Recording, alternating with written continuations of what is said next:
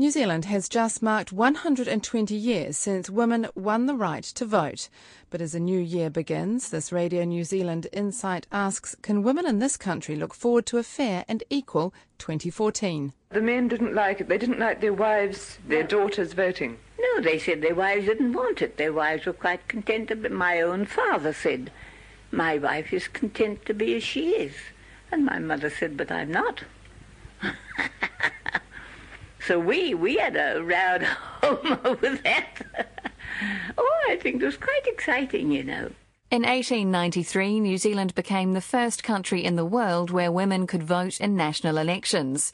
This Dunedin mother, Rosalie Feleti-Ivala, believes it's still really important for everyone to participate in the democratic process. There's a lot of work being done out in the Pacific community especially about getting young people to, one, enrol to vote, but two, to understand the issues and take the issues back home for them as young people, what is important.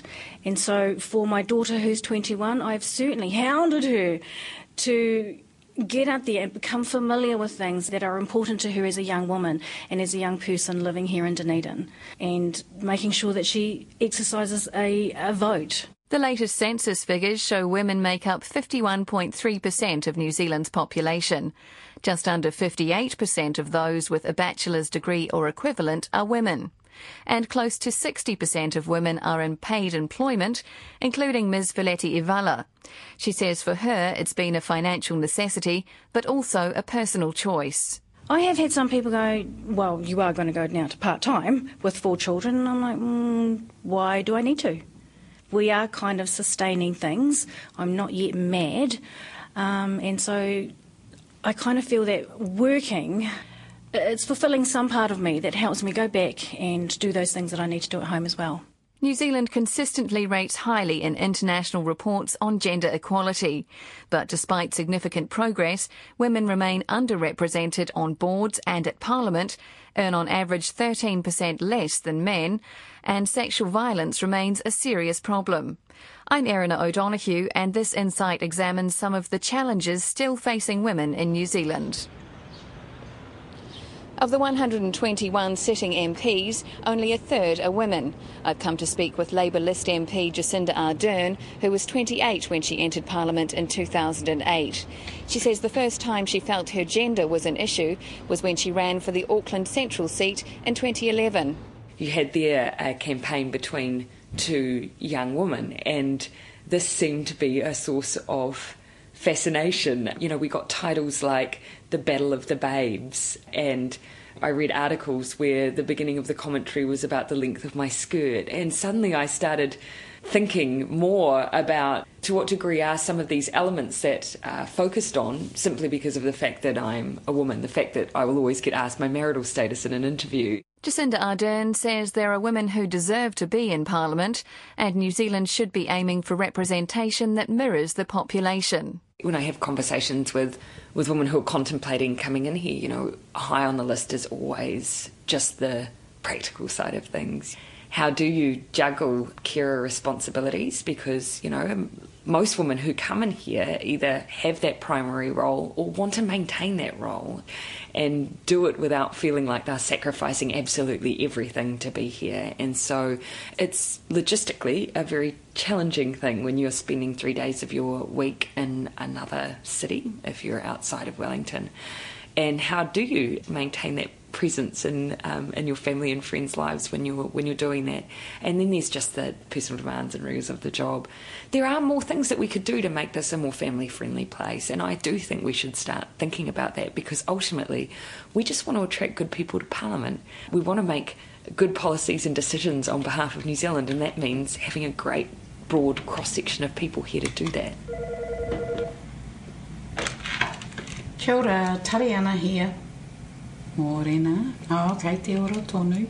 The Māori Party co-leader Tariana Turia will retire from Parliament after nearly 2 decades as an MP. She says she hasn't encountered any obstacles related to being a woman. You know, when I came into Parliament, Helen Clark was the leader of the Labour Party. We had a Governor-General who'd been a woman. We had the head of the court, Sian Elias, a woman. And because I'd come from such a female-dominated background anyway, Yeah, I probably wouldn't have noticed it much here because Jenny Shipley was also the Prime Minister. But she describes Parliament as an inherently sexist environment. One would expect that you would be judged on your ability regardless of your gender. But here, in this place where it is quite male-dominated, always has been, white men in charge of the place, I think that that's not what comes to the fore in their thinking. You know, they automatically think of their mates and the people who they know, and they're the ones they promote. But we've, got some pretty strong women sitting around the table who are very clear about those issues, and the numbers are improving. But, we can't ever sit on those laurels. We should be ensuring that there should be equality regardless right across the board.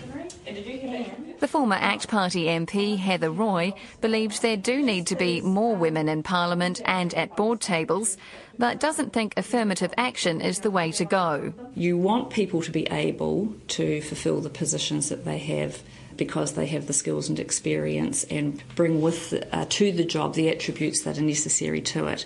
So I'm not a believer in just having women sitting around a board table for the sake of having a female sitting in that place. There needs to be the ability there as well. And so affirmative action sometimes results in very perverse outcomes. We do need to find ways, however, of encouraging women to apply for those positions, put themselves forward for Parliament, put themselves forward for board positions. Sometimes I think that there's a lack of confidence. Women think that particularly areas that are traditionally male domains are too hard, and so there's confidence building, I think some education around, but also from the other end, a changing of attitudes from particularly the old boys club, which does exist. There's no doubt about that. That still does exist in some areas, not in all. But I've also found that the greatest advocates of having better diversity at the board table are some of the men who have been around for a long time and see glaring gaps. Mrs Roy is a mother of 5, served 3 terms in Parliament and now works mostly in private sector roles, including as the chair of Medicines New Zealand, the industry association for pharmaceutical companies. But she warns against the idea that women can have it all. Look, we all have to make choices in life. Women have to make choices about whether they're going to be a stay-at-home mum or work part-time and part-time caregivers, but males also make the same choices. And I used to really enjoy being invited to speak to groups about my experiences and how I'd sort of broken through some perceived barriers. And the theme of my discussions or talks that I would give in that situation are girls can do anything, but that doesn't mean that we can do everything. And we're often guilty, I think, of placing burdens of ourselves, expecting too much of ourselves, and thinking that we can move into the workforce and do everything that our male counterparts do, but still fulfil all those very traditional female roles at home. Heather Roy says care needs to be taken when talking about a lack of women in senior positions. Are women consciously making the decisions not to go aim for those areas because they still want to be very active in bringing up their children and their home roles? Or is it something more than that? And I'm not sure that we've answered that question satisfactorily, because if women are consciously making decisions not to go for those senior roles, then we have to make sure that we're not pushing too hard for those things. So I think that we need to be very certain what the problem is we're solving before we embark on the solution. One of the organisations working to boost the number of women in leadership roles is the 25% group, which has set a voluntary target of at least 25% women on New Zealand's company boards by 2015. The group's convener is Andrew Barclay, the chief executive of Goldman Sachs in New Zealand. He says a survey of the top 100 companies in 2012 found that only 45 had women on their boards, filling a total of 66 seats. As of last July, that had risen to 51 companies, with a total of 73 women on their boards. Despite those numbers still being small, Mr Barclay says real progress has been made. One of the first initiatives that we went through was to sit down with all of the leading recruitment consultants and go through and just talk about, is it possible to identify women? Is the talent out there for senior board positions? And I think that the overwhelming view was, yes, it was. And I think as we've gone through that work program, where we have got to is that the level of awareness amongst most of the top 100 boards in New Zealand is that there is good woman talent out there, and there are enough women to effectively move the needle, as we say, to higher levels of women representation on boards. And I think most importantly there is a preparedness, as we sort of talk one-on-one with chairmans, to move towards their next appointment on boards being a woman. But he says really positive empirical data has emerged in recent listings, including Mighty River Power, Synlait and Z Energy. Andrew Barclay says just under a quarter of their board members are women. Mr Barclay says companies that have more diverse boards, and in particular have good gender diversity, consistently seem to perform better financially than those that don't. There's sort of a range of reasons why we think that correlated relationship may in fact be causal. And they are things around simply when you have a diverse board, you better understand a diverse marketplace. And I think, most of the companies that are operating either, in a domestic sphere or certainly internationally, understand that they are operating in very, very diverse marketplaces. I think, secondly, you better reflect the perspectives of your underlying client base. I went through an interesting example recently where I sat down with a chairman in the retirement village industry and sort of talked about, women on boards and said, if you thought about this, the major purchasing decision or the decision for someone to go into a retirement village is largely made by a woman. It's either a woman in a relationship deciding that her and her husband would go into a retirement village, deciding that she would go in on her own, or making a decision perhaps for her elderly parents as to where she would go. But that woman, in fact, is a key influencer in how that decision could get made. The point that comes out of that is what could be a more valid perspective to have on your board than the perspective of that kind of person making that decision. The 2013 census data shows over 1 million adults, or 33%, were not in the labour force. Women made up 60% of that group. Over the past 30 years, economic productivity has been significantly boosted by women returning to the workforce after having children, with the gain estimated to be about 30%. Andrew Barclay says there's room for further growth of somewhere between 10 and 15%. He says it does take enormous positive and deliberate thought on the part of the employer to work out how to get talented women back into an organisation once they've started a family. But the benefits to the economy are huge. As you step back and you take the holistic view of this, when you look at the talent of women coming out of university, going into first employment, working in a job, getting very skilled, and then you say, well, you resign yourself to the fact that early 30s they will have a family and they'll largely be out of the workforce and perhaps return to some kind of not-for-profit or voluntary work in their late 30s, early 40s. If you look at that as an economic proposition, then it represents something like the proposition that we had of population and skill drift to Australia that we were sort of very worried about, in the last sort of 3 or 4 or 5 years. And simply all I say is, well, you have this huge latent pool of talent, which actually is pretty easy if you sit down and think about how to mobilise it and attract it back into the workforce. But what needs to be done to achieve this? There are things that at a fiscal level government can think about doing, which are around minimising issues like, childcare costs, perhaps deductibility around childcare cost. There are things that can be done with marginal tax rates. None of these things are on the drawing board, but we've seen progressive economies around the world put in place these kind of measures which seek to take away some of the economic barriers and put in place economic incentives to women coming back in the workforce. And that's as much as anything about the economy getting the benefit of those women being back in the workforce than it is about those individual women necessarily getting individual benefit. But ultimately the employer has to see the light on this and has to understand that there is a huge opportunity and it has to be largely employer driven. And so that's part of the advocacy that we as a 25% group are taking around companies as part of saying, look, have a more diverse board. We're also saying, think about how to get women back into your workforce. And we think, through having that diversity on the board, then what will push down into some of these organisations is that desire to try and draw their talented young women back into those companies once they've finished having families. An academic, Prue Hyman, has spent decades researching and writing about a broad range of subjects, including the position of older women, housing and labour force participation. How would you describe yourself? I've seen all sorts of descriptions. Well, I mean, identity politics is controversial in itself reasonably, but I partly do it to be cheeky. I like to call myself the only Jewish lesbian feminist economist in Aotearoa and things like that.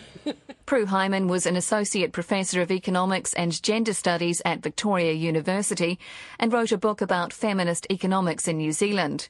When it comes to the so-called trickle-down effect from women in senior roles, she's sceptical but hopeful. You can talk to lots of women and women will differ about whether women are inclined to try and mentor other women, benefit them, bring them up, and whether they improve policy making by being aware of the issues.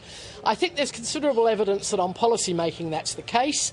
There's evidence that women on boards tends not only to benefit other women and also to benefit the whole company, that they actually do better. And the efficiency arguments are the ones that tend to get used more than, or to be successful more than the equity arguments, actually. World Bank and so on talking about engendering women, getting women at all levels because they spend more on the kids and because everything is better if you have more women at the top. All that's true.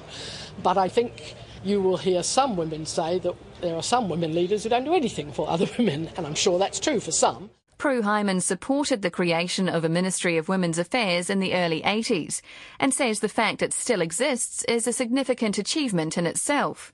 She says at the moment the ministry is placing quite a big emphasis on violence against women and on women in leadership roles, but progress in some other areas has been slow. I think in policy terms things have only had limited impact, and I argue that that's mainly because it doesn't matter how much you try and do gender-specific stuff if the main tenor of policy, I argue as an economist, is towards an agenda that is more market, less equal, the sort of trends we've been observing and are being remarked on very much at the moment, the increasing inequality stuff, then women tend to be at the lower end, and particularly I think there's been perhaps more emphasis on that women's appointments file top women area at the expense of the fact that it's the low-paid women in the workforce, particularly Maori Pacific immigrant women, who are undervalued, underpaid,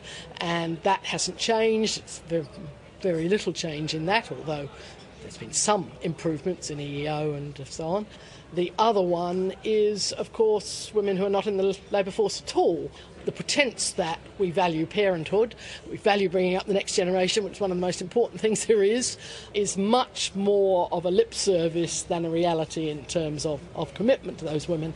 It's very hard for women to still combine bringing up the next generation and being active in the paid labour force in the way they may want to. The latest government figures show a 13% gap between the average hourly earnings of men and women.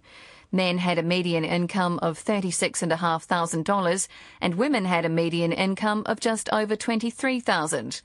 The high proportion of women in low-paid industries such as caring, cleaning and clerical work is seen as one of the main contributing factors. In the 2013 census, 63% of managers were men. But the increase in the median income since 2006 was greater for women than men, at nearly 21% compared with just under 16%. Prue Hyman says in many ways things are better for women than they were 100 years ago. Women's economic independence is assumed to be a possibility. Women can do almost anything, and we're pretty lucky in New Zealand that we have a lot more freedom than in many parts of the world. But she says in some areas, such as attitudes towards rape, there's still a long way to go. Katrina McLennan is a barrister and journalist and has practiced law in South Auckland for 14 years. She says women still can't guarantee their own safety. both in terms of rape and sexual assault, but also particularly in terms of domestic violence and New Zealand's appalling levels of domestic violence and the complete failure of any government to do anything serious at all to address this. And so we have thousands of incidents of domestic violence each year in New Zealand, and when a woman's killed, there might be a bit of comment in the media about how shocking this is, but actually we don't really put these deaths and assaults in an overall context, and if we did, surely we'd be horrified and we would actually take some action. Like Prue Hyman, Katrina McLennan is disturbed by the attitudes of some towards women in sexual assault cases. She gives the example of comments made by a senior police officer about a 10-year-old rape victim. In a letter to the rapist's wife, he described the girl as a willing party in the sexual abuse. The officer later apologised, and an employment investigation was launched by the police.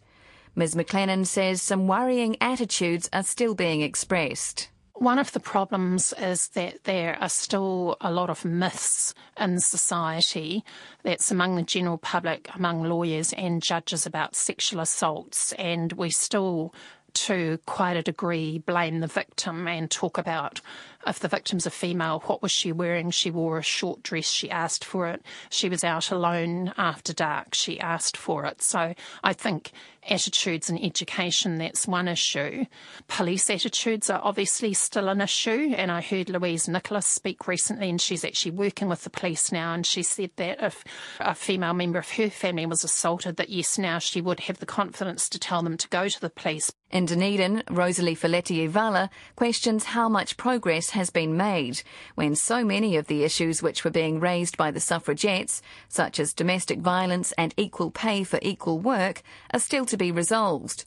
And she says other obstacles also remain. I'm Samoan, Tongan and Chinese, and immediately what I think of is the institution of church and the impact on women.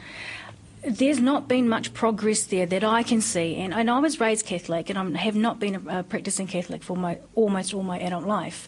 But what I can still see there is that the place of women is still really undervalued. So that for me is a barrier that culturally we need to get over so that women can have those speaking rights. Whether or not that's going to change, I don't know, because that's been around for so long. But still, in church, in our cultural customs, the place of women is still behind men, yet it's the women who hold up those men. It's a chilly night here in the capital, and I'm off to have dinner with the administrators of the Wellington Young Feminist Collective. Oh, that looks so good. Ooh, this looks real good, Rach. I think so. Real hearty. Pollyanne Pena, Tanya Sawicki-Mead and Rachel Wright are in their mid to late 20s. They say for them, feminism is about equality for everyone, regardless of their gender, race, religion or sexual orientation.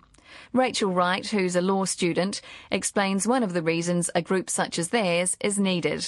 We've just made a submission for the inquiry into funding of sexual violence services, and those are gains that were made in around the 70s and 80s. They were set up and they were such a strong resource, and they had grassroots support, and people fought for their existence so much. And they've been going for, some of them, 20 or 30 years, saving lives every day, but they've just lost funding every year for the last 5 years, to the point where they've had to, some helplines have had to close down, and Wellington Rape Crisis had to issue a statement saying it was going to close its doors one day a week, and the only reason it's still open is because Hell's Pizza gave a pizza to someone for admitting a sexual assault online, and when we called them out and said you can't reward people admitting to a sexual crime, they gave 40 grand or something to Rape Crisis to save face. And that kind of behaviour is the only reason Rape Crisis has its doors open 5 days a week. And that's why we can't get complacent, because that's a life-saving service that feminists set up 20 or 30 years ago, and it's threatened now. She says while there have been huge gains for many women in the past 120 years, some are still disproportionately affected by poverty, violence and all sorts of social discrimination.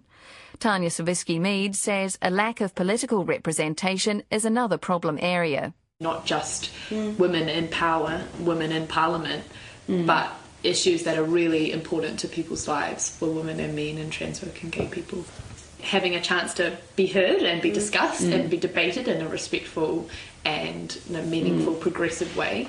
I think that we still all really struggle when we watch Parliament TV and see how what we think are really just fundamental issues to people having healthy lives, just debated with such contempt and disgust in Parliament and in other structures of power, in the boardroom or whatever. And that's, I think, is something that just really gets my goat every time and really kind of gets you down, I guess, about the system that even when you have, I don't know what the actual numbers are, but how many women there are in Parliament, but 33%. 33%, yeah, but it's still just really depressing.